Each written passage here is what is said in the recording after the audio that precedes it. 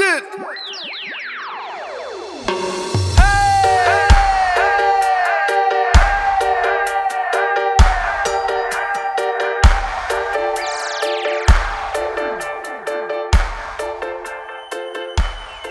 Andy, welcome back to One Off the Wood. I shouldn't say welcome to you, mate, because we are One Off the Wood. I don't need to welcome you to the stage. You can welcome should welcome me. the listeners. You're Oh. allowed to welcome me. Thank you. All right. Well, welcome for you and for the listeners. People are here today for a good story. Fuck me, it's one of the best stories I think we've recorded on the podcast. And there's been big things happening on One Off the Wood this month. Hopefully going forward as well. So listen up, One Off the Wood listeners. Andy. Mate, before we get into this story, so we will get to the shark story, but firstly, when was the last time you shaved that quarantine bush in your pants was? Because today, it was a rhetorical question. I know it's a long time ago, but today's episode of One Off the Wood is brought to you by Manscaped. It's the best men's below-the-waist grooming. Manscaped offers precision-engineered tools for your family jewels. So it was good news. Manscaped has just launched in Australia.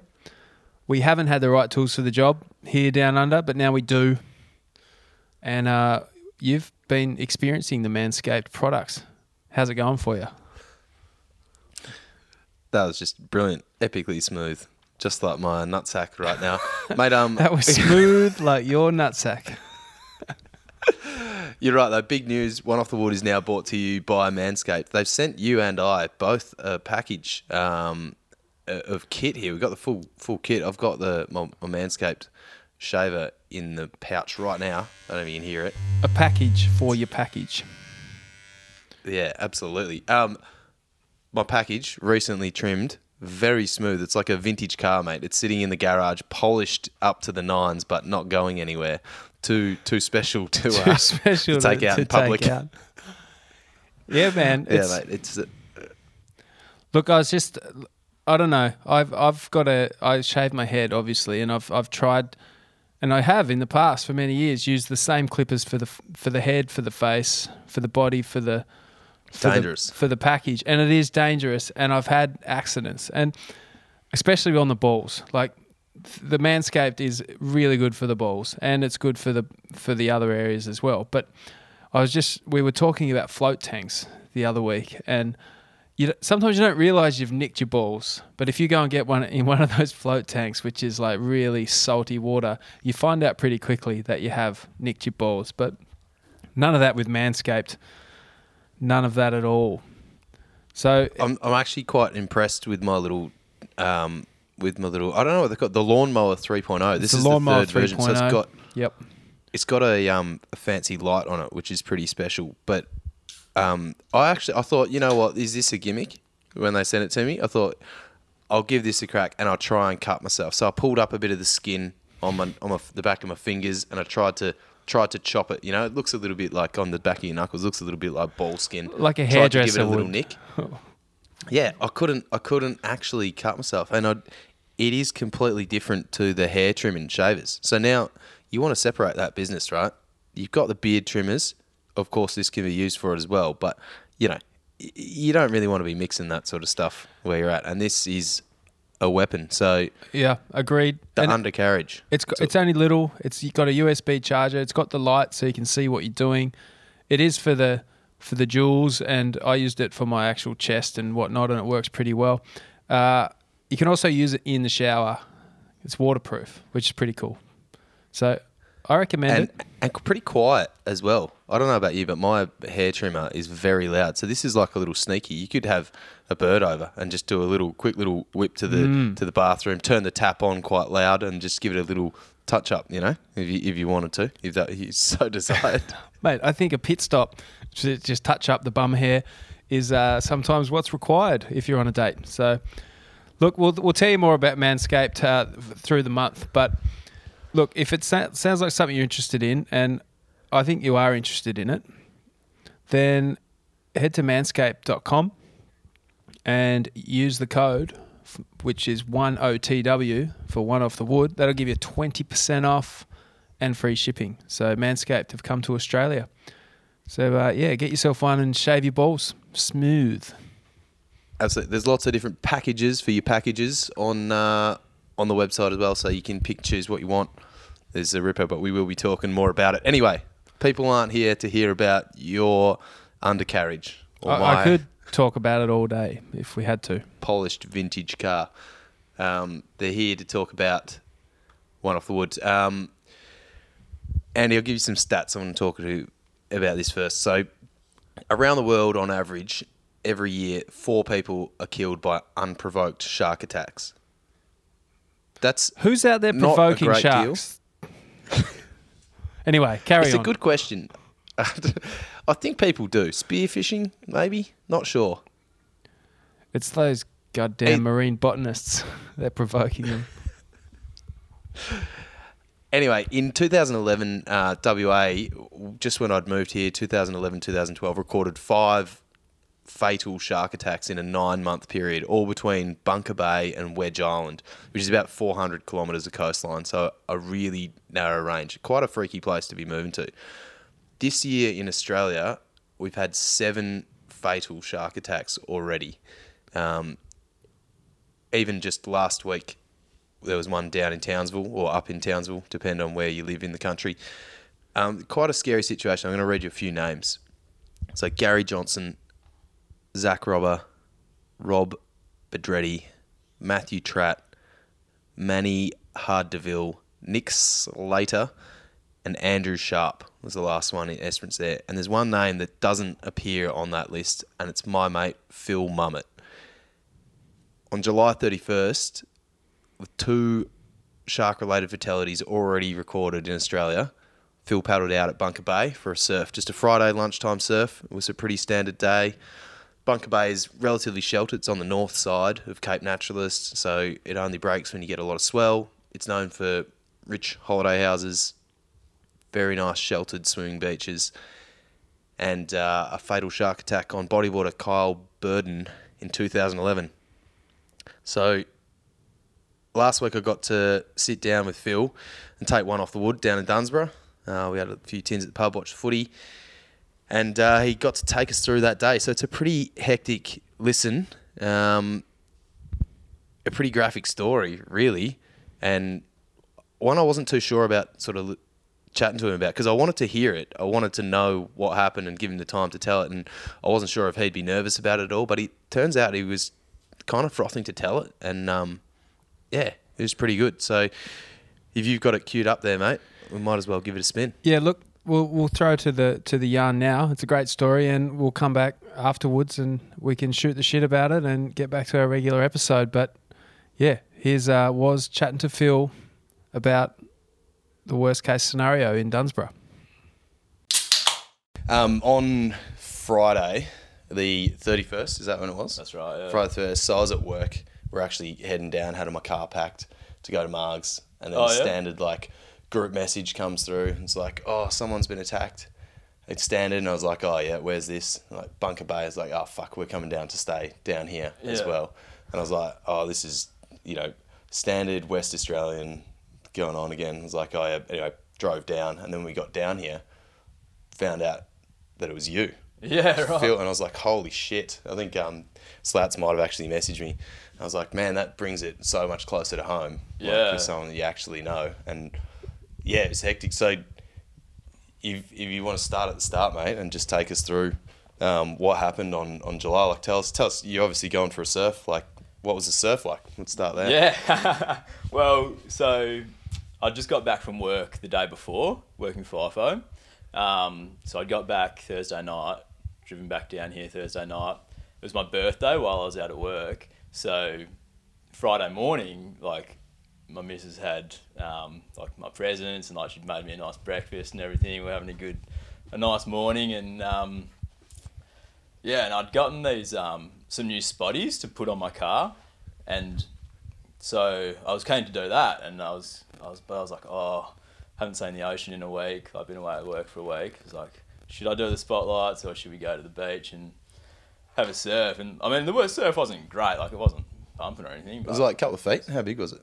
Yeah, it was probably 3-4 foot. Yeah. In Bunker Bay. So it was a big big westerly swell.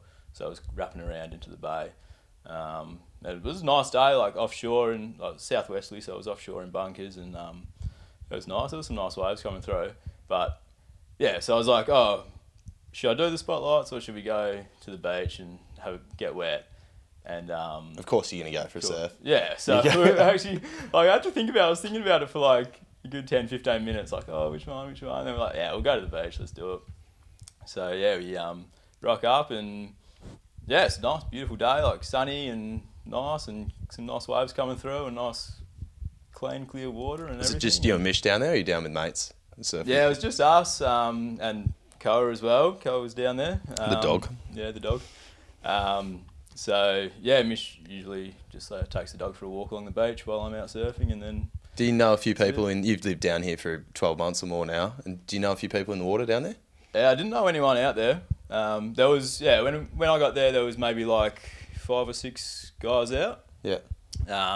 But yeah, I didn't know any of them. And then yeah, I just paddled out. It was nice. I was just having a good session. I'd probably been out for maybe, I don't know, half an hour, 45 minutes or so.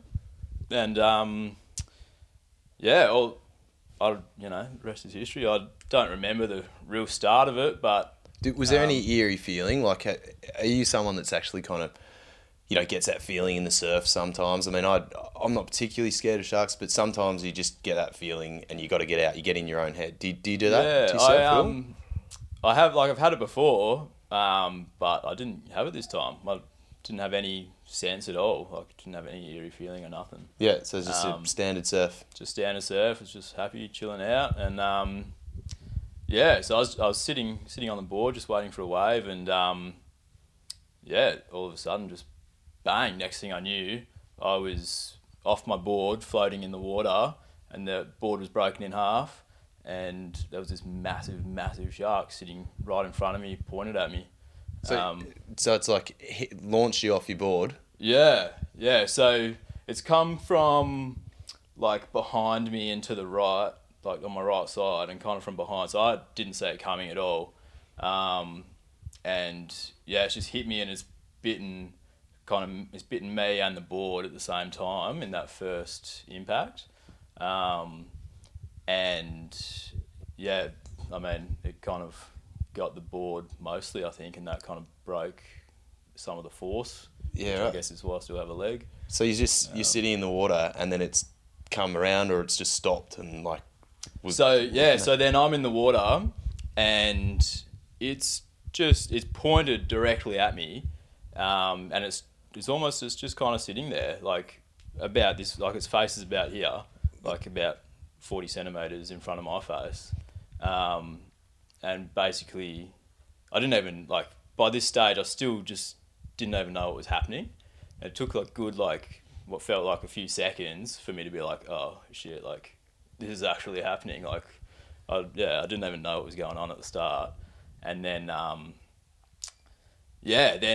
so the board was broken in half, and the front half had floated off, and there was bits of foam all everywhere, like, looked like icebergs and floating in the water. But the back half was still obviously attached to my leg with my leggy, and so that was kind of sitting like right next to me, and I don't know what it was. I don't remember any thoughts going through my mind. I just grabbed it and started shoving it into the shark's mouth. Was it looking at you? Could you see its eyes? Yeah. So it was. And how big a shark are we talking as well? It was massive, man. Like, it was huge. So, because it was pointed directly at me, so at this stage, all I could see was like kind of its width. Yeah. And it was wide, like it was so fat. It was like, I don't know, it looked like about like that, like just the body of it. Like almost 1.5 meters. Yeah. Like, yeah. Just sure. Wide, staring straight at you. Is it like they're like dark, or what kind of colour was it, dude? Oh. I hope this isn't digging up some horrendous memories for you, but I'm just like hell intrigued. Like, yeah, I'm trying to picture what is going on. And I think like a lot of these kind of details like that, I don't really remember, because I think I was just in so much shock and had so much adrenaline at the same time. Like, a lot of those kind of, I don't really remember like super details like that. But I remember how kind of wide it was, and that was really it. And then I just grabbed the back half of the board and started shoving it into its mouth, just hoping that if that was in between us, then maybe it'd be all right. And then anyway, after a few seconds of doing that, it got bored of that, and then it started circling me again. And were you near anyone else in the water? I wasn't near. I was probably like 20 meters away from the closest person, but I wasn't the furthest out. I was the furthest, like to the left. Because have you surfed at the farm before? Yeah. Yeah. So you know how like it kind of is like a frame, it breaks right and breaks left, and it also on the bigger days it breaks further out on the big ones, but then the smaller ones kind of break further in. So I was just on the inside, and I was sitting on the rights before getting the rights, and then kind of 5 minutes before it happened, I was like, oh, there looks like a couple of good lefts coming through. I'll go sit on the left, and there was no one else over there. And so I was just over there. So I wasn't even the furthest out. And 20 metres when you're in the water, not sitting on a board with a shark circling out, it must feel like a massive distance. Yeah, I didn't like... So did people notice straight away as well? Yeah, I think so. Because apparently someone had seen it just before it had got me. Like they'd seen its fin coming towards me, and someone had supposedly yelled out shark, but I think it must have been like at the same time that it got me, right? Because I don't remember hearing that at all. I don't remember hearing anything. People had seen it, and then a lot of people. So at that stage, when it happened, I think there was 9 of us in the water in total, and then most people paddled in, but then this one guy, bloke called Alex, who's from down here, came straight over to me, which is pretty crazy. How nuts is that fight or flight? Some people are just out, and some people, without even thinking, just like, oh, I've got to go help that guy. Yeah, exactly, which is crazy, because like the shark was still there circling me, like when he got over to me, it wasn't going anywhere. So he actually had to paddle around people. There were people paddling in between me and him, and he had to like paddle around them to like get to me, kind of thing. So like, just insane on his behalf, man. Like, it's just crazy. Yeah, and so at that point, you're probably not thinking too much, but now in reflection, do you think it's mistaken identity, or do you think this thing was wanting a meal, has kind of hit you, and then is circling around waiting for a... It's kind of a hard one. Like when it first happened, I was like, probably it was just like mistaken identity. Like it was just kind of curious, whatever. But then like since, I've kind of been like, actually he was hanging around and like did continue to circle and only went away because there ended up being 3 blokes in total that came over to me, and the shark only went away when like all 3 guys were with me, and like I don't know, maybe it felt intimidated or whatever. Like I wasn't used to things swimming towards it. Right. So I don't know, maybe it was because kind of as it's circling as well, it made a couple of like kind of circles, and then it like kind of comes at you, but doesn't attack. Kind of comes at you and then pulls out like at the last second, kind of thing. So it did that once or twice as well. It was definitely interested. Absolutely, like. So how did you get into the beach? So Alex came over and he was on a longboard, which was really lucky. And then 2 other guys came up as well. And then, so then they got to me and just pulled me up onto the front of his longboard. And we just started paddling, man. We just started trying to get to the beach. Clubby style. Yeah, full on, yeah. So you were on the front of the board. He would have had his head in your ass, and it's like bleeding everywhere. Yeah. Like, oh man, that would have been... Yeah, man. And then so the back half of my board was still like on my leg and like dragging behind us, and then one of the other guys, Jess, was like, oh, it's getting tangled in Alex, like who's trying to paddle us in, and it's like attracting the shark along. It's like blood everywhere and all that. And so he comes up and like takes it off my leg, and then as he does that, we catch a wave, like takes us in, and he misses it because he was fucking around with that. That's the nightmare, isn't it? Like, despite being attacked by a shark, that's the nightmare. Shark's in the water and you miss the wave. Yeah, exactly. So he's hanging out, but he's left behind by himself out there with my fucking bitten in half board and just waiting, like shitting himself. But yeah, luckily, like, yeah, must have just swum off. Because when the three guys got to me, I didn't see it again after that. And one of the guys who had paddled into shore, I met up with him later, and he actually said that as he was paddling into shore, it came after it had attacked me. It came towards him, and then just apparently just kind of came at him. He saw the fin coming at him, and then it just kind of went underneath him and fucked off. Checked out of there. Yeah. Right. So you got into the beach. All right, and at this point you're like, all right, my foot is still attached. Probably a good thing. Yeah. So I didn't have any pain at all. Like, I think I just had so much adrenaline that it just blocked it out fully. But I could feel like something was kind of wrong with my leg. But it was kind of weird because there was no pain. I was like, oh, I must be fine, kind of thing, like whatever. Like shock and adrenaline and like, that sort of stuff just blocks out. Yeah, just blocked it out. But anyway, so we get to the sand, and so I'm just lying on this bloke's longboard, and they start like kind of using it as a stretcher to kind of like pick me up and take me up to the beach and stuff. And yeah, that's when I'm trying to like look back at my leg to see what's happened. And then, the guys next to me are like, oh man, like, don't look, like you don't want to look at it, kind of thing. Did you look? Yeah, I got a bit of a glimpse and just kind of saw my wetsuit was like, had been ripped open kind of down the leg, and I could see a bit of blood, but it wasn't bleeding heaps by this point. So I kind of like, it didn't really freak me out by saying it. I was kind of like, oh yeah, like it's not too bad really. But yeah, and then so that bloke who was paddling in and the shark came towards him, he works in mining, so he's got like first aid training and stuff. So he just, as soon as I was in the shallow water, he just clamped his hands around the injury and he held on from that moment until the paramedics got there, which was just to stop the blood flow. Yeah, because it was it's too high up to like tourniquet, because it goes up to like my hip area. Yeah. So they couldn't put like a tourniquet on it or anything.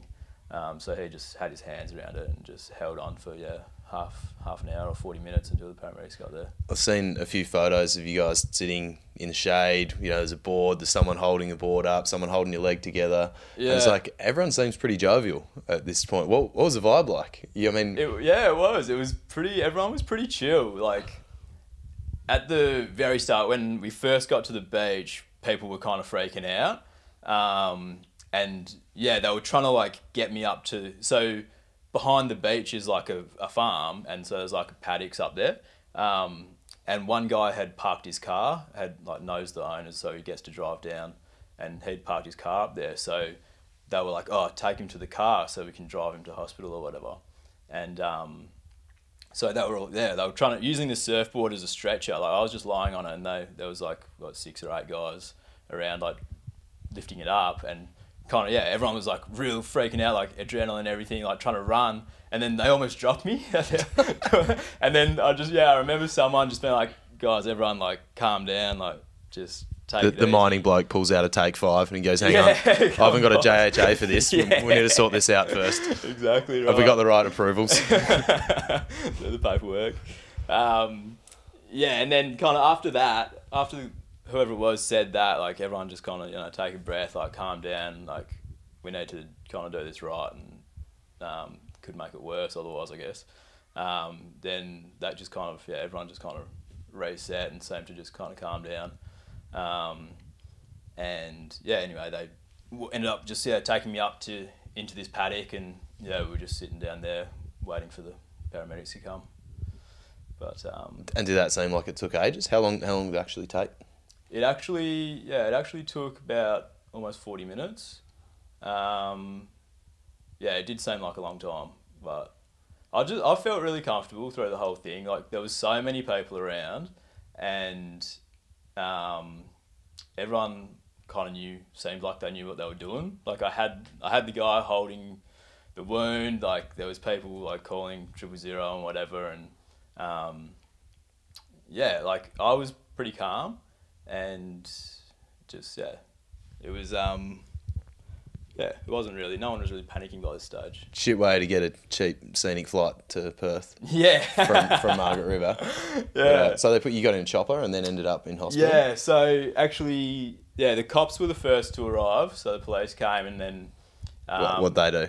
Yell at it? Yeah. Point a gun? Try and arrest it. Yeah. Use the handcuffs. They didn't really do much. They just kind of... I don't know what they did. They just kind of hanging out, seeing what was going on. And then about 5 minutes later, I think, then the paramedics came, and they ended up cutting my wetsuit off, giving me the green whistle and everything. How's the whistle? It was good, yeah. Real good? Yeah, it was nice. Did you not hold back on it? Yeah, I went through 2 of them, I think. Oh, good, glad. You got to take that opportunity. Yeah, That's a lesson to anyone listening. You get the green whistle, say yes, and more. Yes. I didn't even need it. Like when he offered it to me, I didn't need it. Like I still couldn't feel any pain, but he offered it to me. I was like, you know what? Yeah, I'm gonna take it. Yeah, I'll have a little crack. Yeah, why not? So that ended up being pretty good. And then they put me in the back of the ambo, and they were just kind of, I don't know what they did. They gave me some injections or whatever, like pain stuff as well, and they were just kind of waiting, keeping me warm and everything until the helicopter got there.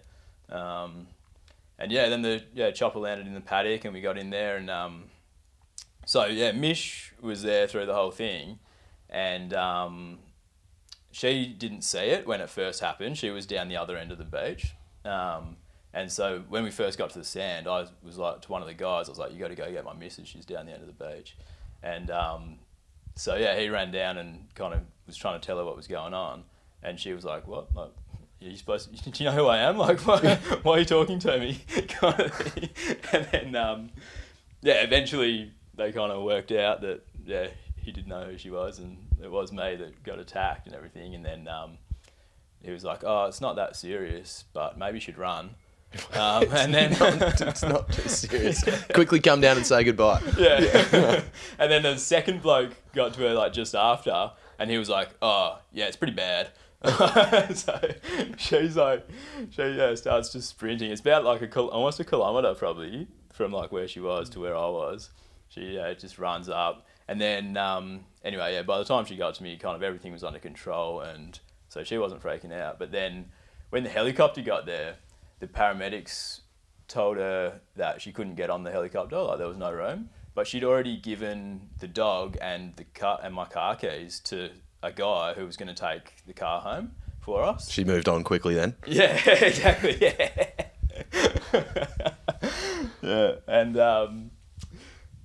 Yeah, and then so she starts freaking out then, because now she's like going to be stuck at the beach with no way to get home, and it's just been told she's not allowed to get on the helicopter. But anyway, after about 15 minutes of her having a bit of a whinge about it, they let her on. Yeah. Mish, do you want to? You can jump on a mic. Come on over, Mish. Mish. This is Phil's partner who was on the beach.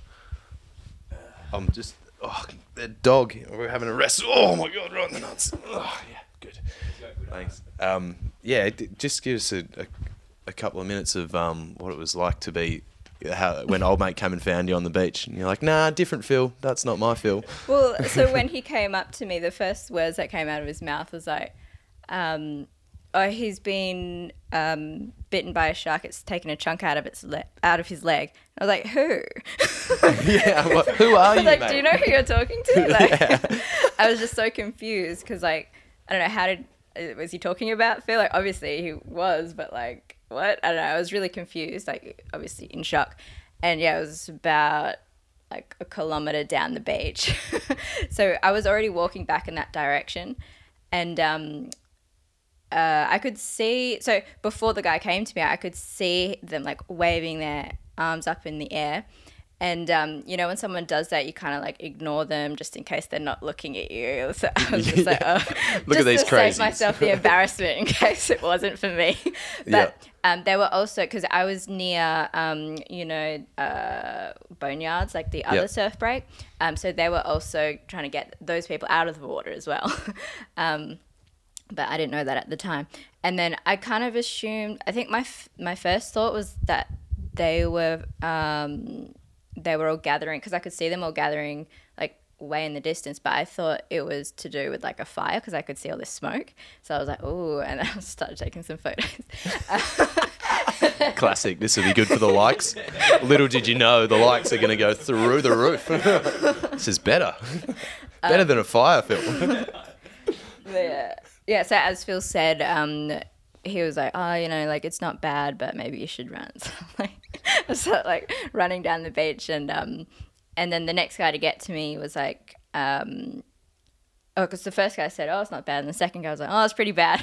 So I was just like sprinting down and finally got there, but then I don't know, I seemed pretty calm like when I saw Phil, because like everyone was around him and like looking after him, but at the same time I was like still in shock, obviously, and I don't know. it was kind of like an awkward, like it was all like happening, but at the same time we have to wait like 40 minutes for the ambulance to come. So we're all just like, I don't know, I felt kind of calm because everyone seemed to know what they were doing, and they were like holding his leg together and everything. But yeah, I think I was just mostly in shock. That's it. You definitely feed off people around you. Like some people would have been a nightmare to have in those situations, and then it just sets everybody else off. Yeah, so if someone was there like crying, bawling their eyes out, like freaking out, I'd be doing the same thing. But everyone seemed so like calm, and they knew what they were doing. So it was good to have all these people around. Yeah, epic. And free flight to Perth, obviously. But well, actually, so they weren't sure whether they were going to go to Busselton or Bunbury or Perth. And then the ambulance was, because I assumed we were going to get an ambulance, but the ambulance came but didn't take us anywhere. The helicopter ended up taking us to Bunbury instead of Perth, but we weren't sure for a very long time. When that sort of stuff happens, I'm always intrigued. Like, how quick were the media to jump on the thing? So quick. Like, our like friends and family were finding out before I'd even told them, which was scary. And obviously, like, no one wants to find out that kind of stuff like through the media. Yeah. And then like the first person I called was his mum, of course.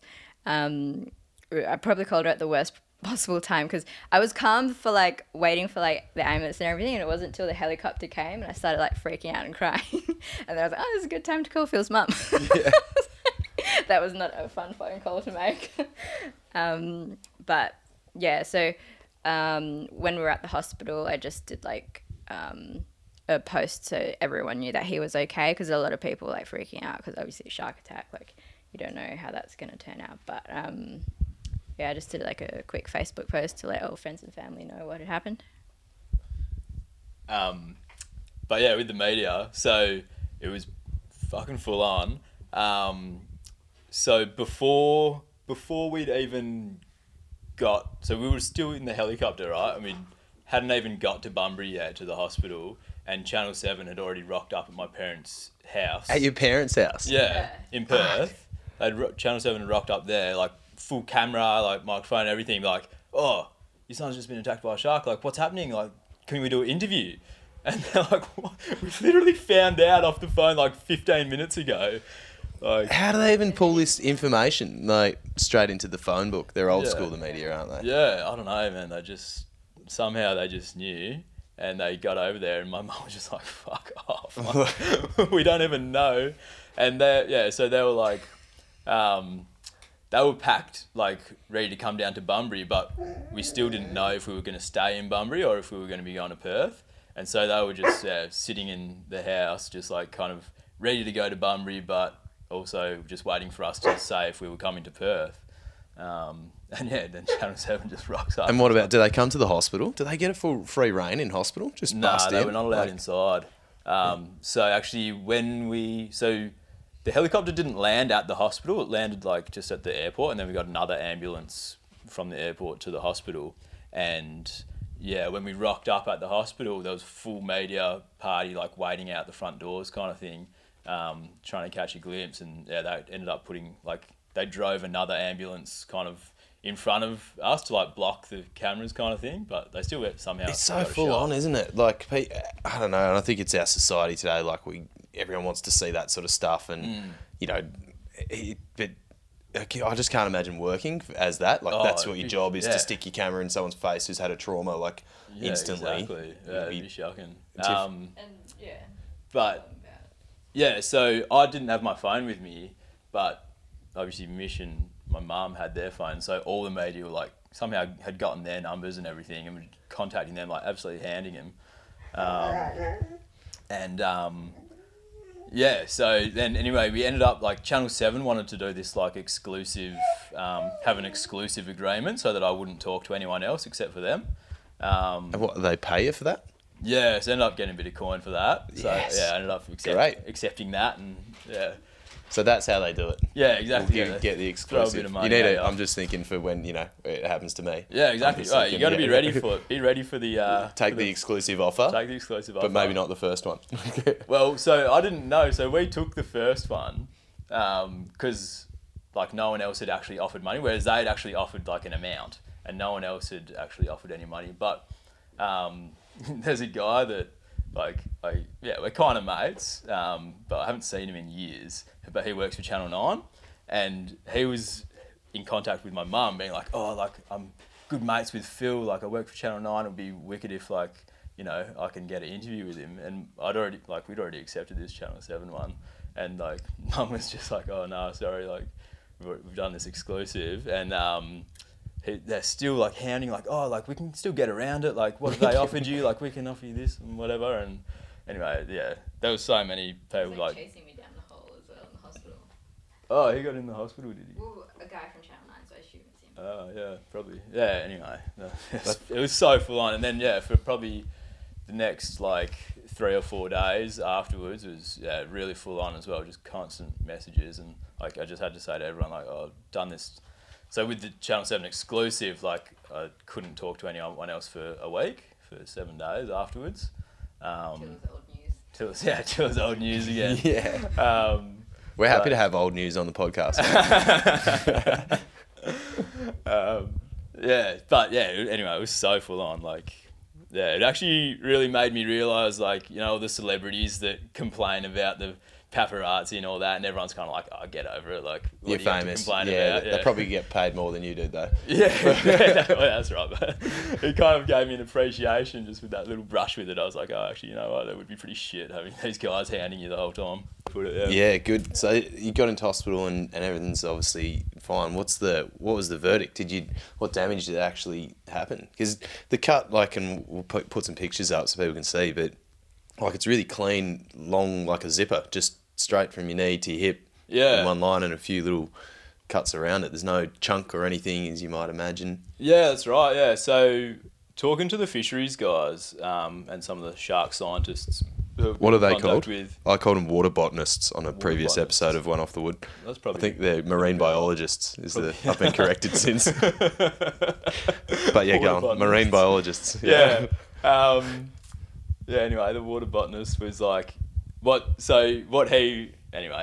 one knows, but what he kind of thought was that sharks have like really good control over their mouths, and they can like bite or stop biting within like milliseconds kind of thing. Like, so he reckons that it's kind of gotten me and the board in that first bite, but halfway through kind of biting down, it's realised that like it's not what it wants kind of thing. It's probably got a jaw of foam and fiberglass. Yeah, like, exactly. Oh, this isn't good. It's got a mouthful of foam, and he's like, "Oh no, don't want that." And so not those East Coast boards. These things are rank.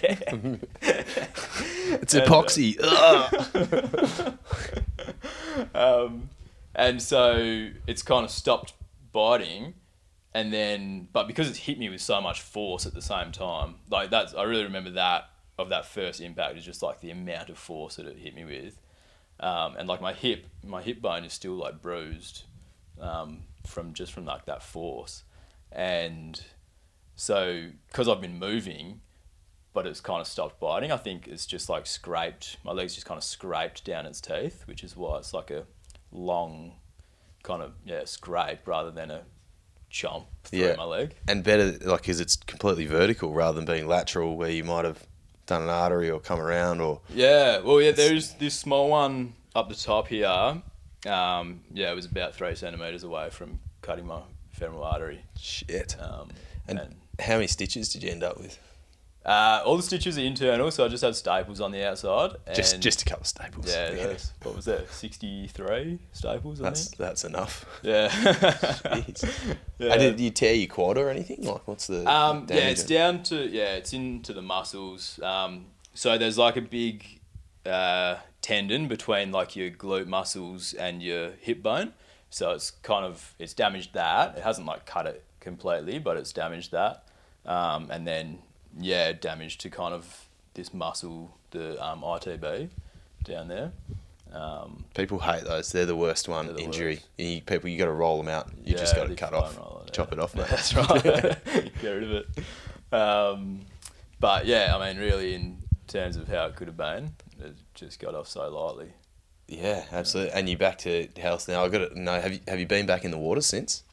I haven't been able to surf. I've been back for a swim. So we already had this trip booked up to Exmouth before it all happened, and we were supposed to be going like camping and fall driving and everything. And then after obviously the attack, we were like, oh, what are we going to do about it? We ended up kind of we didn't want to cancel it, so we just kind of still went, but we just changed everything to hotels instead of camping. And so we still went, and that was really good because get up there to the warmth and like the clear water, and that was the first time I got back in the water. Just take a holiday to the sharkiest joint in Australia, pretty much. Like, there's so many sharks up there. Yeah, so did you see? No, they're all well fed. Yeah, exactly. But so you got in the water, and did you go to Turquoise Bay? You would have seen sharks there. We did go to Turquoise Bay. I didn't see any sharks at Turquoise. We did see. So the first time I got in the water, so we had one of those tours to go and swim with the humpback whales. We had one of those booked, and so we still went on that, but I just changed my ticket to like an observer ticket. But you could still get in the water with they do a couple of snorkel stops. And so that was the first time I got in that. Were you like stressing about that? Has it been? Yeah, I was. I didn't, which was weird. Like, I didn't think that I would be. I thought it would be all sweet. And then like probably about 5 minutes before we got to like where we were going to stop and jump in, I just kind of started getting real anxious, and it was kind of weird. It was a weird feeling. But like luckily, so everyone else on the boat kind of jumped off and went and did their snorkeling and whatever. So it was just me left on the boat, and then the skipper kind of just came down and started having a chat with me and took my mind off everything and all that. And then so I just kind of jumped in straight after that, and it was really good. It was good to get back in. And then every time after that, just kind of got easier and easier. I cracked up because I saw comes through on work email, the news headlines, and it was that you were having a swim in Exmouth, and I was like, this is fucked. How funny is that? Phil swims Exmouth. I went for a swim this week. This is bullshit. Where's my front page? Yeah, that was funny. So, the media was it was going pretty strong for about 2 weeks after the attack, and then it kind of died down a bit. And then, we went up on this trip to Exmouth. Oh, yeah. I think I got the... Right, so I'd done, quite a few interviews with different stations and everything. And eventually I was like, I've had enough of this. This is too much. I'm not going to do any more. And then got a call from Triple J Hack, and I was like, all right, I'll do that. That's pretty cool. I'll go on that. For sure. And then I was like, but that's it. Not going to do any more. And then got a fucking phone call from an international number and didn't take the call, and then they left a message. It was like, oh, this is blah blah from Good Morning America. We've heard your story. We'd love to do an interview with you and shit. So I was like, oh, can't say no to that. So I did that as well, and so that was all right. Madness. Yeah. And then it all kind of died down, and then we went up on the trip to Exmouth, and then and then kind of Mitch just posted an Instagram photo of us in the water, just being we're back in the water. It wasn't even the first time, but I think she'd kind of worded it like it was the first swim. And then literally like a couple of hours later, we're getting phone calls from Channel 7 being like, oh, like we just seen like Mish's Instagram post, like can we do an interview with you? Like great story about you getting back in the water and all this. Oh man, it's so mental, isn't it? Oh yeah, Mish is frothing because they all get filtered down to the Daily Mail, and Mish doesn't mind a bit of the Daily Mail. So you made the Daily Mail? Yeah. It was yes. Funny, the article was like Phil swims with like I can't remember, but anyway, they're like a glamorous girlfriend. It was like Phil and his glamorous girlfriend like get back in the water. Zing. Yeah. Mish should be posting that one again. Yeah. A repost every 12 months. Repost for that. Yeah, she was pretty happy with that one. I love it. Yeah, that's epic. But, I'm yeah, glad that it's you funny. like can laugh about it and see the side of it. Like, it'd be sick to see you back in the water at some point, but Yeah. I completely understand if you never actually. Well, I'm gonna have to because JS sent me a new board to replace this one that got eaten, and then a few friends just like kind of started putting together some money to get me like a new wetsuit, I think, and it ended up like getting like 30 people wanted to put money in, so they ended up with heaps of money, and so they got me a new wetsuit, this new fish over here, and they had like all this leftover money, so they got me an iPad as well. So I was just like Inspiration, mate. yeah, just like rolling in it now. I got all this free gear, all these free surfboards and stuff. So I'm gonna have to get back into it. Yeah, I'm seeing a few rusty stickers around here, mate. You know, Yeah, so yeah, rusty hats, rusty shirts, rusty boards. Yeah, Rusty hooked me up. So one of them has a mate who's sponsored by Rusty, and so they were going to get the wetsuit through Rusty, and then the board as well. And so then Rusty got in contact with me to come into their thing to like organise doing the board, and then while we were there, he was like ended up just giving me a whole bunch of free clothes and everything, and Sweet. I turned up with a stubby holder and a sticker. yeah, mate, That's as far as the one off the wood budget stretches. Maybe you'll get some more ratings after this. Yeah. I might post it on Mish's Instagram. Yeah. That could be our entire marketing plan now. It's a good idea. Man, there's actually very nice stubby holders though. It's very nice. Yeah, we put a lot of thought into these. Oh, thanks, mate. Nah, it's good. I like it. Sweet. And what about down here in Margs? Are you going to get back in or surfing? Like, I won't hold you to it, but what's your thoughts on surfing down around here at the moment? Yeah, I mean, I'm definitely keen to. I kept using that my leg's still too sore as a bit of an excuse. Good, that's a good one. Hold on to that. Yeah. So yeah, I don't know, man. Like, yeah, it is still like the injury's still too sore. Probably for another, I don't know, it'll be another month or so before I'll like just physically be able to actually surf again. So yeah, I don't know. We'll see when it comes down to it. Mate, it literally is like a flash before your eyes moment because great whites are absolutely massive. Like it literally, if it hit you on a different angle, you might not have been here. And I think I looked up a few stats.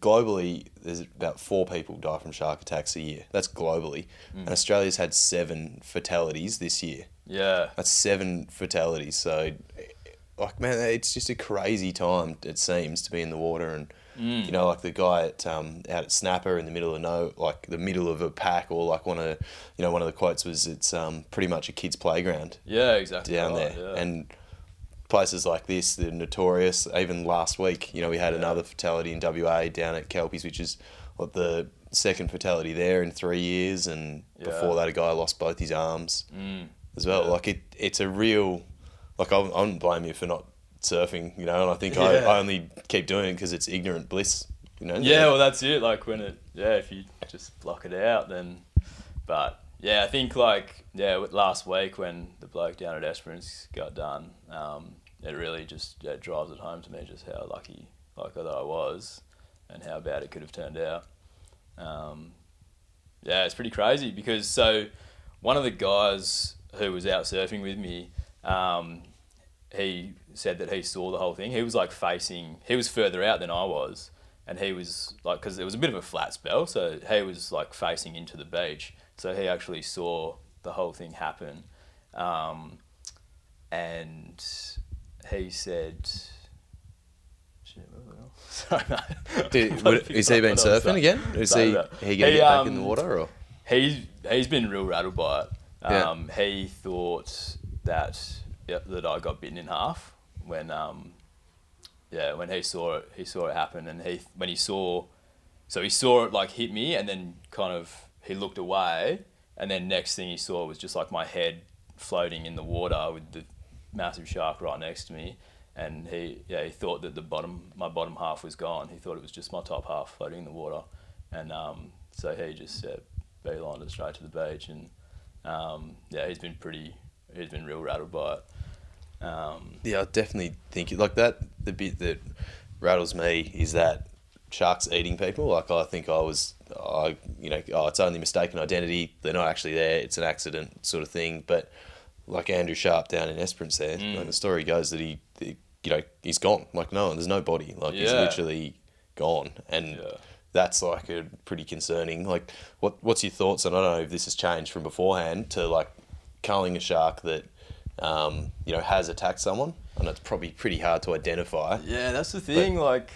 You just got no way of knowing which one it was, I guess. Like straight after my attack, the fisheries guys went out looking for the shark and they never found it. Yeah. They never found any trace of it. So, say... A situation like that where it's pretty, kind of obvious, there's a big 5 metre white shark in the area, what would you say? Like, would you be on board with killing it? Or... is it one of those things? Like it's such a weird thing to say. It is, yeah. Do you want retribution for an animal's mistake? Yeah, exactly. Like, nah. I don't. I mean, I'm against culling. I was before the attack, and I still am now. I don't think. It's their ocean, and that's what they do. Like, we know that when we go in the water, and we know that there's a risk about it. So, I don't think that it's really fair to then go and just kill it just because it's...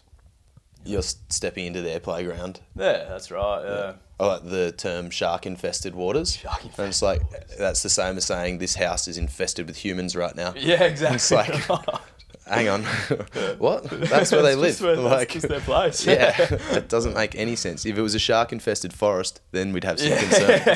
Like these whales, something wrong, yeah. These whales trying to get on the land, mate. That's where we've got issues. That's exactly right, yeah. Yeah, it's. I'm sort of the opinion of if you can identify a rogue shark, and if you look at when I first moved to WA 8 years ago, it was right in the middle of 5 or 6 attacks all in a row. Yeah. And for me, it was almost obvious like it was a rogue shark. Like it was Cottesloe, Rottnest, Port Kennedy, then Wedge. It was all like the same area in a row within a few months, and just it didn't seem right. Yeah. Like in that sort of instance, and then you go these years without them. Like, so my opinion is kind of that, but it's weird, right? We don't have a death penalty for people exactly right. for humans in Australia. That's right. So what's the difference? But people do worse things than sharks do. Yeah, I mean they put down dogs, right? If a dog attacks someone, the dog gets put down. So maybe we should have like shark jail. Shark jail, just lock them up. Yeah, lock them up. So you get like effectively a life sentence, 25 years in a zoo or something, or we stick them in a pool.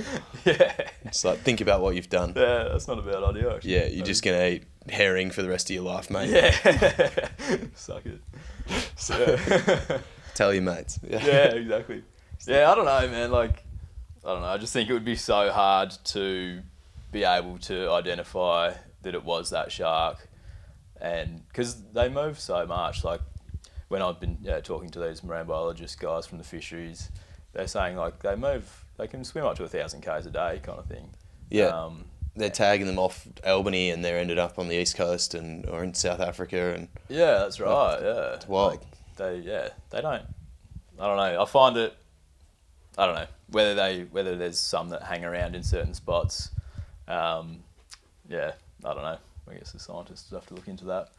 Fair enough, mate. I appreciate the taking time to tell us the story, and I don't know if it's got me more rattled than I was before. Yeah, do you reckon? I don't know. When I saw, it was someone I know, it's like, oh fuck, this is actually a real thing. Like, you're less removed from it. Yeah, that's right. Looking at the board in front of me that's in 2 pieces, you can, imagine you sitting on that board. Like, I've got a board, it looks very similar, and I think you see it on the news or whatever, and you can detach. But yeah, that's right. Yeah, it's never anyone that you know or whatever, and then until it is. It is. Yeah, yeah, and it's pretty freaky. But who can you shout out to the guys that helped you out? What were their names? Yeah, absolutely. Yeah, so Alex Oliver was the guy with the longboard. He was the one first came straight over, and then there was two mates who were down there, Liam Ryan and Jess Woolhouse. And they were the other guys that came over as well. And weapons. Absolute, man, just nuts, crazy guys. Beast. Yeah. No, that is awesome. So we'll have to get some pictures and stuff. But on One Off the Wood, we have a few segments actually on One Off the Wood. We talk about what we're having off the wood, so we might touch on that if you've got absolutely a second here. What? It's pretty good actually. I'm actually really enjoying it. Yeah. So talk us through this tin you've got. Let's have a look. So what is it? Australian Session Pale Ale from Rocky Ridge Brewing Company. I haven't heard of it before, but it's nice. It's a nice looking can too. I like the black top. It's pretty cool. They've got a cellar door in Bustleton. Yeah. Apparently, Tap House and cellar door in Bustleton. I've seen them before, but yeah, black cans are an interesting sort of setup. So Session Ale. We usually rate our beers like by the sessionability as well, and this is pretty good for a pale ale. Sometimes it is. Yeah, it's very smashable. Definitely smashable. It's a bit. I feel like it's a bit lighter than like a typical pale ale. Like, I don't know. I'm usually a lager drinker, so I don't really get around the pale ales too often. But I'm enjoying this. Yeah, well, there's a few more here. So 4.6%. We can tuck into a couple of those. And our last segment that we finish with, I'm sure Andy and I will bookend this episode with a bit of chat. But we do What's Got You Frothing this week as well. So is there anything, I should have given you a heads up on this one beforehand. Should have given me some time to think It's a What's Got You Frothing, and it's like whether it's a song or a Netflix episode you're watching or a new beer that you've tried, or it can be literally anything that just got you that little buzz, and you just get a bit frothed. Yeah. Well, you know what? You know what I'm going to say it is that Mitre 10 down the road just reopened. So we've got a Mitre 10. It's literally 2 minutes down the road, and was it earlier this year or was it last year? Around COVID. Yeah, so earlier this year it burnt down, had a fire there, and it was terrible. It was shocking, and we were like, oh, it's never going to reopen, whatever. Because then the next closest hardware store is Bunnings in Busso, which is a good 25-minute drive away, and spewing. So every time we needed a couple of screws, I've got to do a fucking hour round trip to go to Bunnings. But anyway, Mitre 10's back open today. And what did they say? How'd they celebrate it? So, mate, they were giving out free snaggers, and it was free snag. Take that, dream. Bunnings. Yeah, take exactly. that $2.50. Yeah. Keep your fucking onions. That's right. They're free at Mitre 10. Free snaggers at Mitre 10, mate. It was just undercut them. I bet they didn't match that deal and beat it by 5% or whatever they do. Fuckers. Top that, mate. Yeah, that was good. That was I'm frothing about that. That's a sick frothing, mate. I appreciate it very much. Thanks for taking one off the wood with us. Absolutely, mate. It's been a pleasure. Thanks for having me. Cowabunga. Wow. That's a crazy story, and it's kind of crazier than I was expecting. I thought, in my mind, when someone gets hit by a shark like that, it's like, oh, you don't even see what happened. There's a bit of rigmarole, and you've got a cut on your leg, and then you swim in, and you're not even sure what happened. Like, I never really imagined that you turn around and you're staring down a great white face to face and shoving a surfboard in its mouth. Like, it's so much more graphic than the kind of I think it would be in my head. Like, absolutely crazy.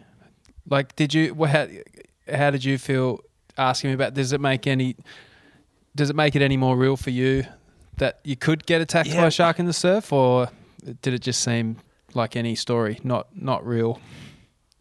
I don't know. I thought originally it was going to be a lot more real because it's, someone that you know and they're telling this true story and looking at you. And same thing, I thought, I hadn't heard the story at all. So that was the first time I was hearing it as well. And to get bumped off the board and I'm like, oh yeah, he's up. And then, the shark realised it wasn't him and he's disappeared and they've all managed to swim in. But he's like, No, and the way he was staring me down when he was telling me that, and it's like, it's just looking at you. It was 40 centimetres away, like less than 2 foot, just staring straight at him. And it was like the shark didn't know what to do either. And so he's just like, oh, I'll just shove this in its mouth. Like, and since then I've been thinking about it. Like, is that what I would do? Like, what would you do if there was something there? And so it's pretty, actually, it makes it so much more real, those guys that came over and helped him out of the water. Yeah. And then at the same time, I think I'm still quite detached from it, where I just quite like the story and didn't fathom, and, we went surfing the next day. No worries. Yep. Well, fuck, like if you were going to let these stories get to you, then you wouldn't surf anymore. You wouldn't get in the water. The guy that paddled over, who's not even his mate, like, because we've talked about this, is like, would you paddle over? And it's like, it's a tough, you don't know what you do until you're in the position. Actually, it reminds me of when you and I were surfing at Friendly Beaches, which is a spot on the east coast of Tasmania. This is years ago. Friendly Beaches is like the most eastern point, I think, on the Tasmanian mainland. It's the Byron Bay of Tasmania. But anyway, surf was small and shit. There's probably 10 people in the water, do you reckon? I don't even think there was. I thought it was just us. There was a couple of others in the water. There wasn't many, though, because the waves were shit. I'd swum out just in a wetsuit to body surf, and you were sitting maybe 10 metres beyond everyone else. Then I remember looking up and seeing a fin coming around the point, and thinking, "Fuck, I'm just floating here in a wetsuit." And someone yelled out "shark" and was pointing, and you thought they yelled out "set," and there was a set coming. So you've spun around and started paddling towards the shark. I had already started swimming in because I was like, "Nah, I don't even have a board. I'm fucked here." And then I think you must have seen the fin and swung around and paddled in, and everyone paddled in, and we got in, and it was fine. And by the time I swung around, everyone was gone. Exactly. There's a shark. But if you don't know what shark that was, like a mako or something, like a real blue coloured shark, and swimming from ages out, so you could see it. Like it was, you could see it coming around the corner. The fin was out the whole time. Dead glassy day. Yeah, and we were only in real shallow, but still like quite. I don't know. I thought it was kind of cool, but didn't seem scary on that occasion. We just sort of came in and went, "Oh, we won't go back out." Yeah, there's a shark in the water. That's right. But I think in that occasion, I definitely swam. I was on the inside, just bobbing, and I swam in, definitely. But if you'd been hit, I don't know. Like, I think I'd go and help you, but would I help someone I don't know? What if they dropped in on you on a couple of waves before that? Do you go and help that guy? What if he gave you the set of the day? You definitely go and help that guy. Justice. Anyway, yeah, I don't know. A lot of respect to that guy that went and helped him. Scary as fuck. Mate, absolute props to everyone that was there on the day and helped out. And even if you did swim in, we're not blaming you guys. No. Good on you. But something that was interesting, and Phil told me afterwards, was about shark shields. So there's two types that I know of. One of them you stick on your ankle, and it's like a leg rope with nothing on the other end, and it puts out, it's like a metre long, puts out a little electric pulse, and you use them for diving. Sure it does. And the other one, yeah, and the other one you have on it goes like under your surfboard, under your tail pad block, and it's got a sticker that goes from the fins up to right under your chest, and because it's got a bit of length in it, it puts out a pulse. Same thing. Sure, it does. It's supposed to deter sharks. But there's someone in the water had a shark shield and had it on and working. Yeah, okay. On this occasion. So the whole, like, I don't know if you've heard, but people have these rumours like that, the shark shield attracts the shark to the area, but then, of course, it won't get within a couple of metres of the person with the shark shield on, but then it's already there and it's too late and it's inquisitive. And that kind of freaked me out, and I was like, yeah, fuck, you never hear about that on the news. And then the other shark attack that occurred down in Esperance was divers. So there was like a husband and wife, and they were diving off, just off Esperance, and they jumped in the water, and apparently both of them had shark shields on. Now, I'm not putting words in anyone's mouth, but apparently they both had shark shields. They were both turned on, and old mate Gary Johnson just got chomped straight away. And this is from his wife Karen. And then only the next week, I don't know if this was just circumstance, I was watching that Abalone Wars on just on TV. Abalone Wars. You were telling me about this. I haven't seen it. Sounds it was the heck. I was like, Abalone Wars. Oh, this would be interesting. And it's like one of those, the fishing shows in the Barron Sea where they're getting crab or crayfish or whatever. Yep. Biggest catch, but because whatever. It's in Australia, deadliest catch. They don't think they don't talk it up too much. Like it's just a standard sort of Aussie, like, oh, it's pretty dangerous, but we'll get in anyway. We've got to get the job done. And this guy Peter Clarkson is a sapper, and he's like pretty nervous on this day. And the guy, the skipper of the boat, he was like, oh, have you is there batteries in that shark shield? There's a tuna farm around the corner, yada yada. And I'm sort of watching along, and the TV's talked it up. Oh, someone won't come back. I'm like, oh yeah. And then the next frame is a bloody news presentation where that guy just got eaten. Like he jumped in with a shark shield on his air tube, and he got eaten by two great whites, like torn to pieces. It's fucked up. So sounds like good television, but anecdotally, shark shields are bullshit, and I think that makes a lot of sense to me that they would be. What do you think about the stripes on the board? I know that you're a fan of that. I don't think you've got any stripes on your board, but I think the visual deterrent's probably better. I've got the shark eyes deterrent, which is just two big eyes underneath on my gun, because I figure that's when I'm going to be sitting out in the middle of the ocean, anywhere, and that kind of gives me a little bit of peace of mind. But I was sitting out at Surfers Point at Margs one day, just ended up by myself when I was in lockdown down there, sitting out, and when it's like 6 foot, you're sitting a long way from where the waves are breaking, and I felt a little bit better having that on the board. But then, this is Bunker Bay, right? It's 10 foot deep, it's sandy on the bottom, you can clearly see a silhouette. It's a weird thing. I don't know. What do you think about the visual? The visual stripe's surely better than attracting people in to get chomped.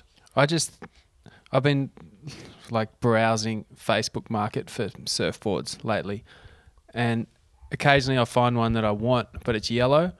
And then I've just read stuff recently about Yummy Yellow. So Mick Fanning, when he got bumped, had a yellow board, and then you start reading and it's like yellow boards seem to be the one. And I can't remember where I read this, but the guy was saying that yellow breaks up the surf. So if you're down on the bottom of on the sand looking up to the water, if you've got a white board or a blue board, it kind of just blends in with the blue water and the sky.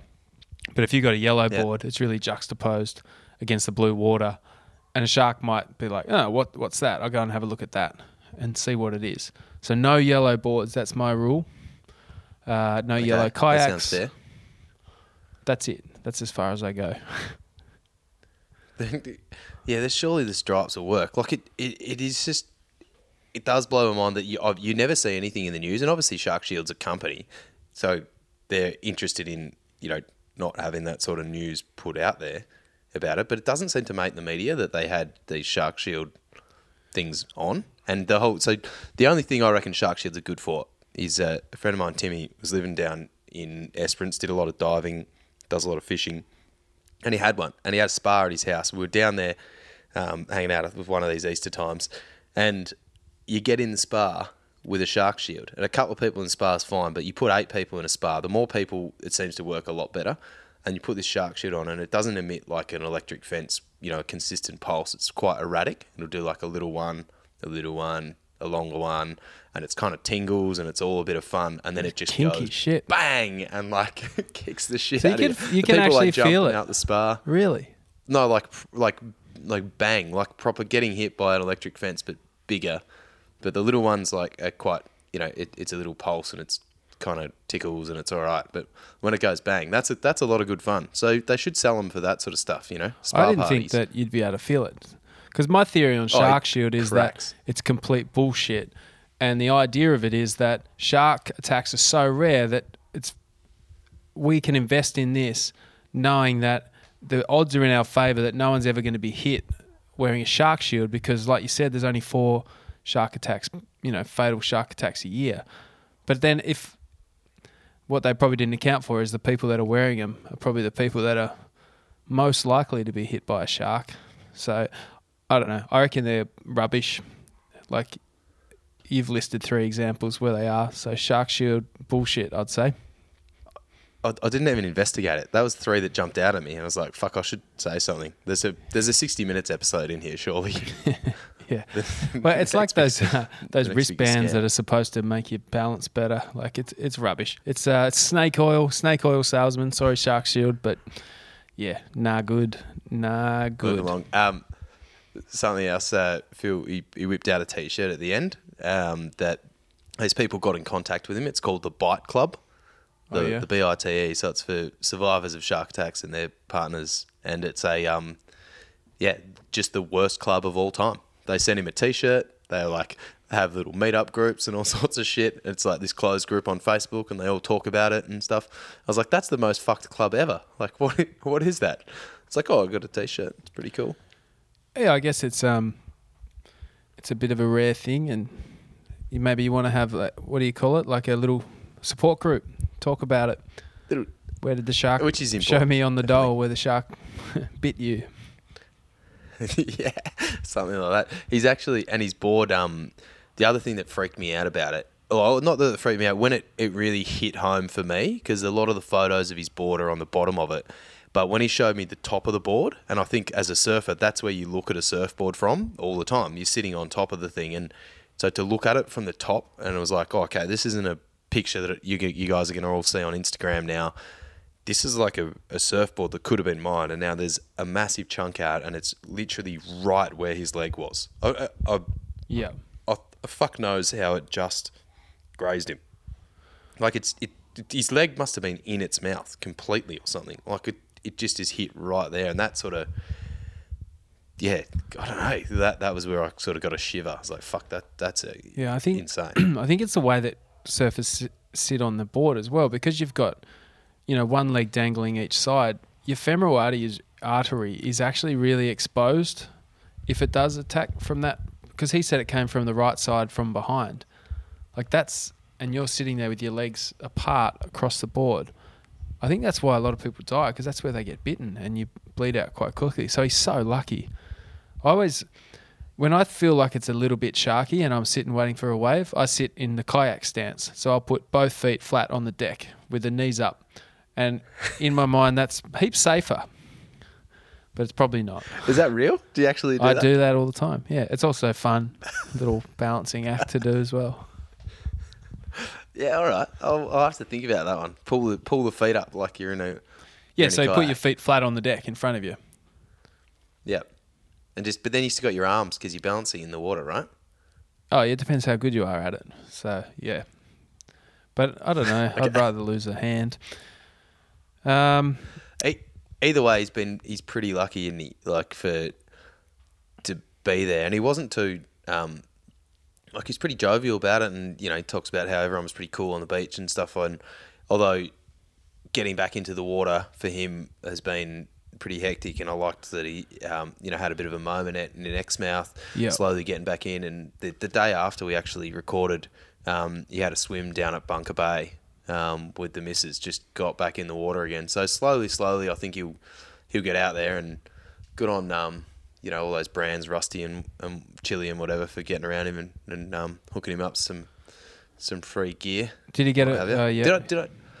I don't know if it's in there. I can't remember, to be honest. But the nose of his board actually it disappeared, and some fisherman found it like 28 k's out to sea. It was like, oh, there's a nose of a surfboard. Recognised it being bitten in half, and thought I'll probably grab that and take it back. And found Phil and returned it to him. So they're like a week later or something like that. Pretty wild sort of set of circumstances going on. It is wild.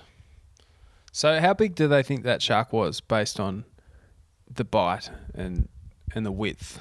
It sounds fucking huge. Yeah, they I think it's been said up to 5 meters, but because of the board snapped in half, they weren't able to get an exact reading on how big it was. There weren't enough teeth marks in the board. So it kind of has like, even with the board, you can see there's some quality teeth marks in it, but not enough in a row to measure a jaw circumference and sort of thing from it. So it's kind of like half bitten. You know, it's hit him at pace and launched him into the air, but hasn't really gripped on or mouthed it, and hence why his legs just looks like a, you know, school pencil case with a giant zipper down it or something. Yep. And does he hold ill will towards the shark? No, as he said, he's not into Culling. Killing sharks at all. And I probably I did a really poor job of pushing him on that. I didn't know how far to go, but like, I mean, what's your stance on it? What do you reckon about the shark cull or killing individual sharks or that sort of thing? I'm kind of well, I think it just depends where you are and what the scenario is. I think somewhere like Reunion Island, where it's basically killing a community's, you know, fun and for what, you know, it's island life is all about, then maybe a cull is the right thing to do there.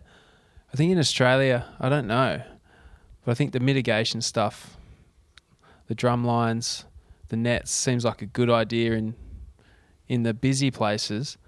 And I don't see anything wrong with hunting down a shark that's killed someone. We'd do it with any other animal. So I'm happy to get the one.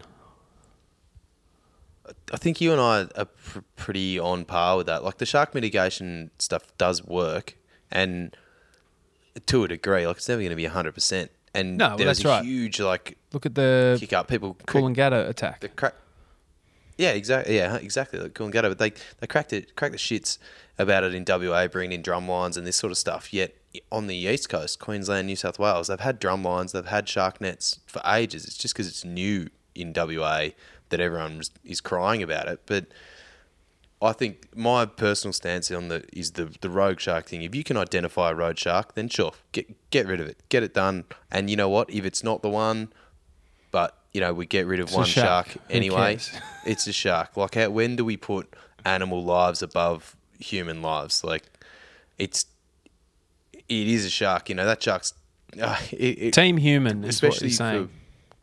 It's not human, especially like 2011, 2012 when I first moved here, and it was like 400 kilometres, 5 fatalities, like Cottesloe, Rottnest, Bunker Bay, bloody Wedge Island. Like, they're all really close in proximity. Like, that's got to be one shark. When there's 4 in a year that happen, you've got to go, hang on a minute, something's going on here. We need to be looking for hunting down this shark that's eating people, not just like accidentally or attacking or mistaken identity sort of thing. Like, it's actually consuming people. That one off Wedge Island when Jesse, our mate Jesse, went up there and interviewed the people, and the guy says on it, who she interviewed, that was on the jet ski, so it wasn't his mate, they were nearby and went to go and rescue him, and they pulled this guy's torso up, and the shark came back and took the torso out of their hands and ate it.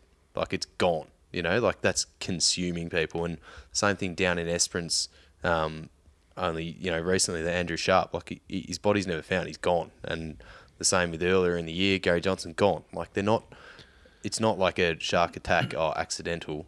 These people are gone, like, consumed. Yeah, and that seems slightly different to what's happening on the east coast of Australia at the moment. It's not 6 metre great whites consuming people. It's young great whites bumping people and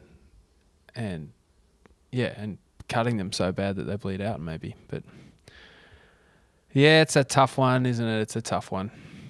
Look, one good thing might be, and I mean, I noticed it on a road trip to Byron Bay, like there's a lot of beaches on the east coast of Australia with no one surfing. Like, there's a lot of complaints about how busy it is at certain breaks, but there's fucking miles and miles of coastland with no coastland. Yeah, I think that's right. Water botanists on the coastland with no one surfing, and you look at it and think, "Fuck that! I'm not going out." You know, near Ballina somewhere, could be a shark out there. But for those who are made of the right stuff, there's waves to be had. just go and get amongst it. Even I remember we had a couple of years ago one, and I went down to place Guillotines, and you got a 4-wheel drive in there. Guillotines and Gallows, people in WA will know it. You 4-wheel drive in, you like have a little look, and there's one guy surfing out there by himself. And I was like, there's waves to be had, but I was like, if I was that one guy, like, no way, like this chopper flying past every 3 hours, like to check the water for you. Nah, because that guy is made of the right stuff. Not I. Yeah. Well, I don't know. Like if it was you with me, and the waves were good, we would probably go out. It's like you only need one other person to make it okay. Generally. Yeah, you're dropping the odds by 50%. That's the best it gets. You add 3, you drop it another 20% for yourself, or 16 or something. It's not. Yeah. Look. Anyway, we can chat about that anyway. I appreciate Phil coming on and telling us, the story and taking the time. That was pretty good. Thanks, Phil. By him, and far out. It was good to see him. When you say that to your mates, you go, "Oh, how you going? It's good to see you." It's like, fuck me. It was genuinely good to see him, because he very well might not have been around. Absolutely. Andy, mate, have you got... should we wind this up? We should wind it up. I noticed you've got a talking point here called media are scum. Are we media? Do we class as media? We're not trained in any form of journalism, so we're probably worse than scum. No, I should say trained media are scum. That's what that should have said. Amateur. It's fine. Amateur fine. I think what you're getting there is that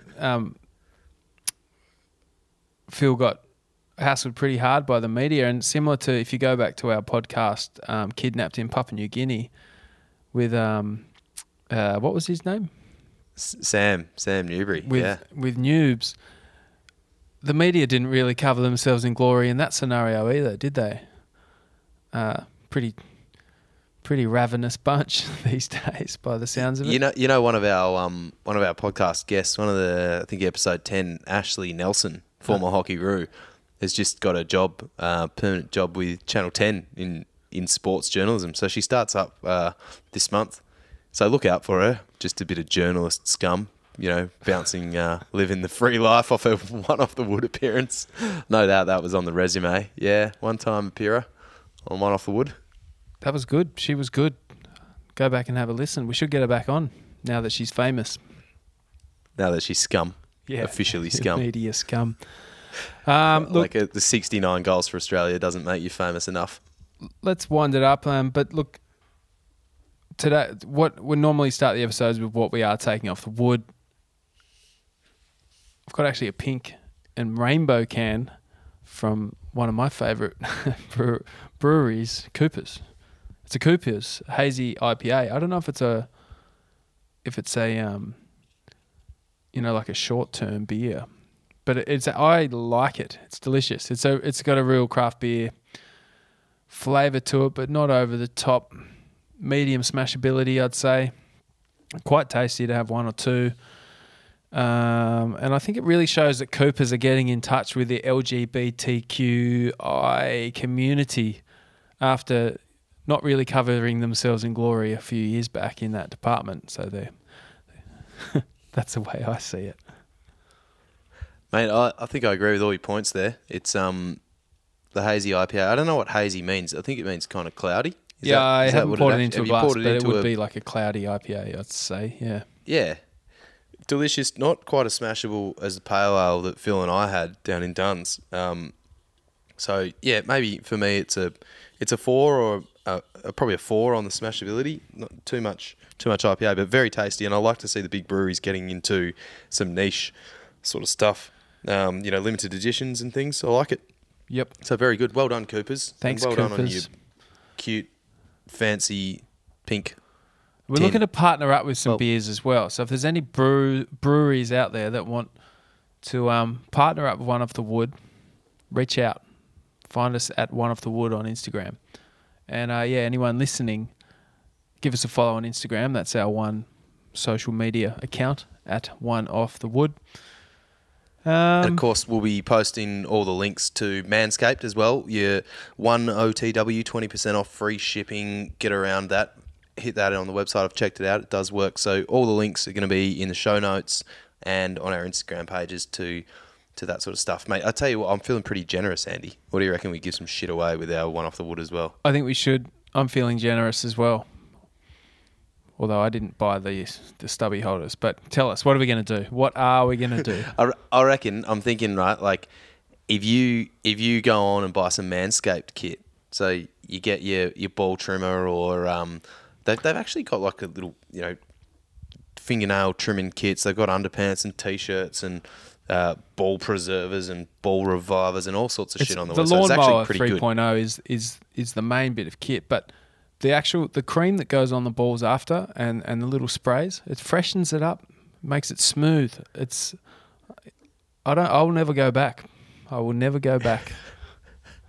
It's a delicious bit of kit. So the first person that orders anything at all, even if you don't get the lawnmower, anything at all off Manscaped, wax in your one off the wood, your 1OTW code gets yourself 20% off and free shipping. Send us a screenshot, slide right into the Instagram DMs, and I will send you a sticker pack and a one off the wood stubby holder to go with it. I'll write your name on it. One of our buddy listeners even got a can of export sent to Victoria by me. I was feeling fucking very generous. Must have had a few tins when I was packing that one. Just said, I was like, old mate will want this one. He threw an export can in there for him. So that could be you as well. You never know. I was feeling bloody generous. Yep. And look, if you do want some other one off the wood kit, I think we've still got T-shirts left. There's still a few stubby holders. Hit the link in the Instagram bio. That'll take you to the shop. Get yourself a T-shirt. Fuck yeah, fancy stickers and the lot. Let's finish this up, Andy, as always, with my favourite segment that we do on this podcast. My absolute favourite segment. It's called What's Got You Frothing. We should make a jingle for that. What's got you frothing this week, Andy? Tell me, what's got you frothing? Oh, mate, I was thinking about this today, and you know what has got me frothing is Victoria just announced that they're getting out of lockdown. So I'm frothing on behalf of all Victorians and my friends in Victoria who have been locked up for 3 months plus, I think. And everyone's losing their fucking mind. And Daniel Andrews has finally turned the lockdown off as of today, tomorrow, something like that. So, and then I've also booked some flights to Tassie for Christmas on the idea that they've actually opened up to SA, Queensland, WA, even though WA, you bastards, aren't opening up to anyone else. But I'm just frothing that Australia is starting to open back up. And I'm positive, I'm hoping that we become an open country where we can move freely within, including Western Australia. Because we live on a fucking massive island. So if we can't keep coronavirus out and live in harmony between the states, then I don't know what the fuck's going on. So I think everyone's on board, everyone's heading the right direction, except for you fuckwits in Western Australia who are like, nah, we've got the gold. Like, get fucked. We're keeping the country running. We've got some sick tourism. It's been sick watching, I was talking about it again today, people in WA going to places in WA and then like going, oh, it's so good to live in this state, and they're in Exmouth or in the Broome or they go to the Kimberley, and it's like, there's no way you would have ever gone here if Bali was open. It's like, Bali every year, sit at bloody Mississippi's or Potato Head or some shit. And it's like, you look at you like spruiking how good your state is now because you can go to Kuta. Like, come on. Yeah, what the fuck? So I've actually loved it. I'm all about Australian tourism anyway and spruiking that. So I think it's grouse that people are getting around it. But yeah, it would be good. I agree. Open the place up. We'll be there. We won't be too far behind you. We're coming. Urban Surf open back up. So if you would open your borders, you and I could meet at Urban Surf and surf that freezing cold concrete playground. And we will. We will. We're gonna have. We're gonna smash lots off the wood when we get to do one of these podcasts. That'll be one to listen to, won't it? A face-to-face podcast. If for new listeners, I'm in Sydney, was in Perth. But we used to be able to have face-to-face due to our work schedules every few weeks. But now, it's been a while. It's been a long time. Anyway, what's got you frothing this week? Oh, mate, I am frothing maybe one last time, but I am frothing on the rodeo road again.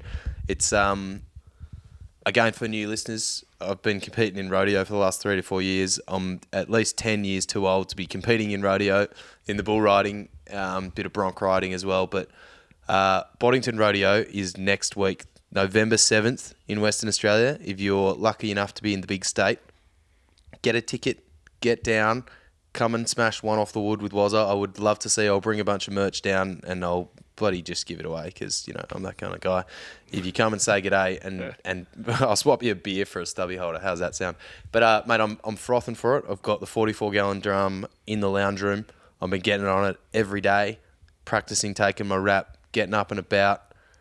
I am very keen and this is the last time. Not this bullshit John Farnham tour, mate. I am done. It's the last one. Unless I win, obviously, and then, I'll go around again because you got to defend the title. I don't think you have to go around again. I think it should be the last one. I think you should play to win. You should look at Khabib Nurmagomedov, who just retired from MMA on top. Mummy told him. Yeah. Mummy told him to retire. Well, so he said, fair Robin, enough. If you're listening, tell Woz that this is the last one. But exciting. Be good. Send us maybe post a picture of you in the lounge room on the 44-gallon drum for the people, right, so they can see how much of a weirdo you actually are.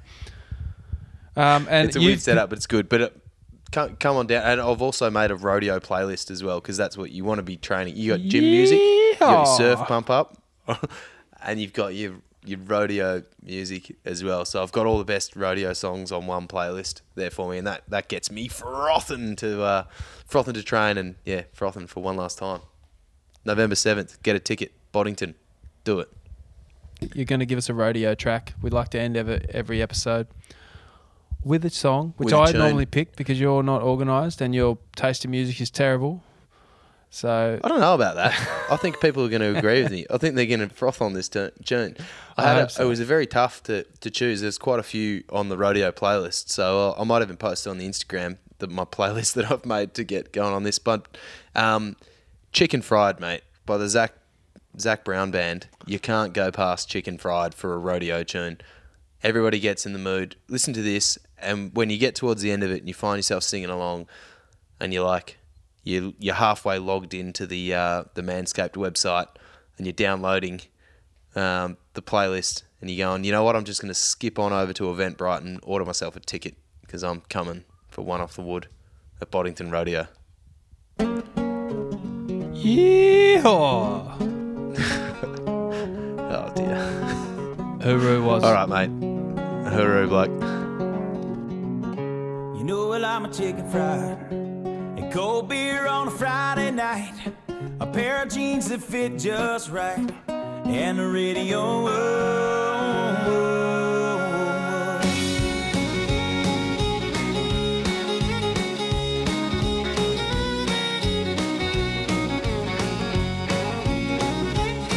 Well, I was raised up beneath the shade of a Georgia pine, and that's home, you know.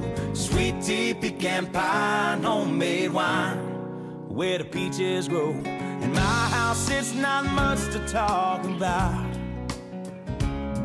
but it's filled when love is grown in southern ground, and a little bit of chicken fried. Cold beer on a Friday night, a pair of jeans that fit just right, and the radio up. I like to see the sunrise, see the love in my woman's eyes, feel the touch of my precious child, and know a mother's love. It's funny how it's the little things in life that mean the most. Not where you live, what you drive, or the price tag on your clothes. There's no dollar sign on a piece of mind, this I've come to know. So if you agree, have a drink with me, raise your glasses for a toast to a little bit of chicken fried. And cold beer on a Friday night, a pair of jeans that fit just right, and the radio up. I like to see the sunrise, see the love in my woman's eyes, of a precious child and know a mother's love.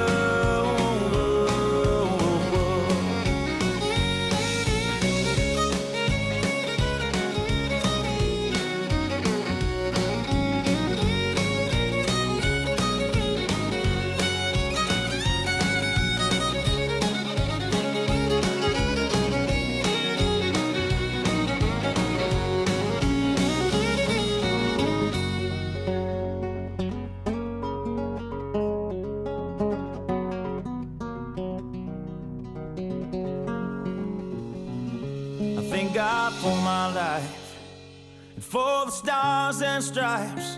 May freedom forever fly. Let it ring. Salute the ones who died, the ones that give their lives so we don't have to sacrifice all the things we love, like our chicken fries and cold beer on a Friday night, a pair of jeans that fit just right, and the radio. I like to see the sunrise, see the love in my woman's eyes, feel the touch of a precious child, and know a mother's love. Gets a little chicken fried and cold beer on a Friday night, a pair of jeans that fit just right, and the radio. I like to see the sunrise, see the love in my woman's eyes, feel the touch of a precious child, and know a mother's love.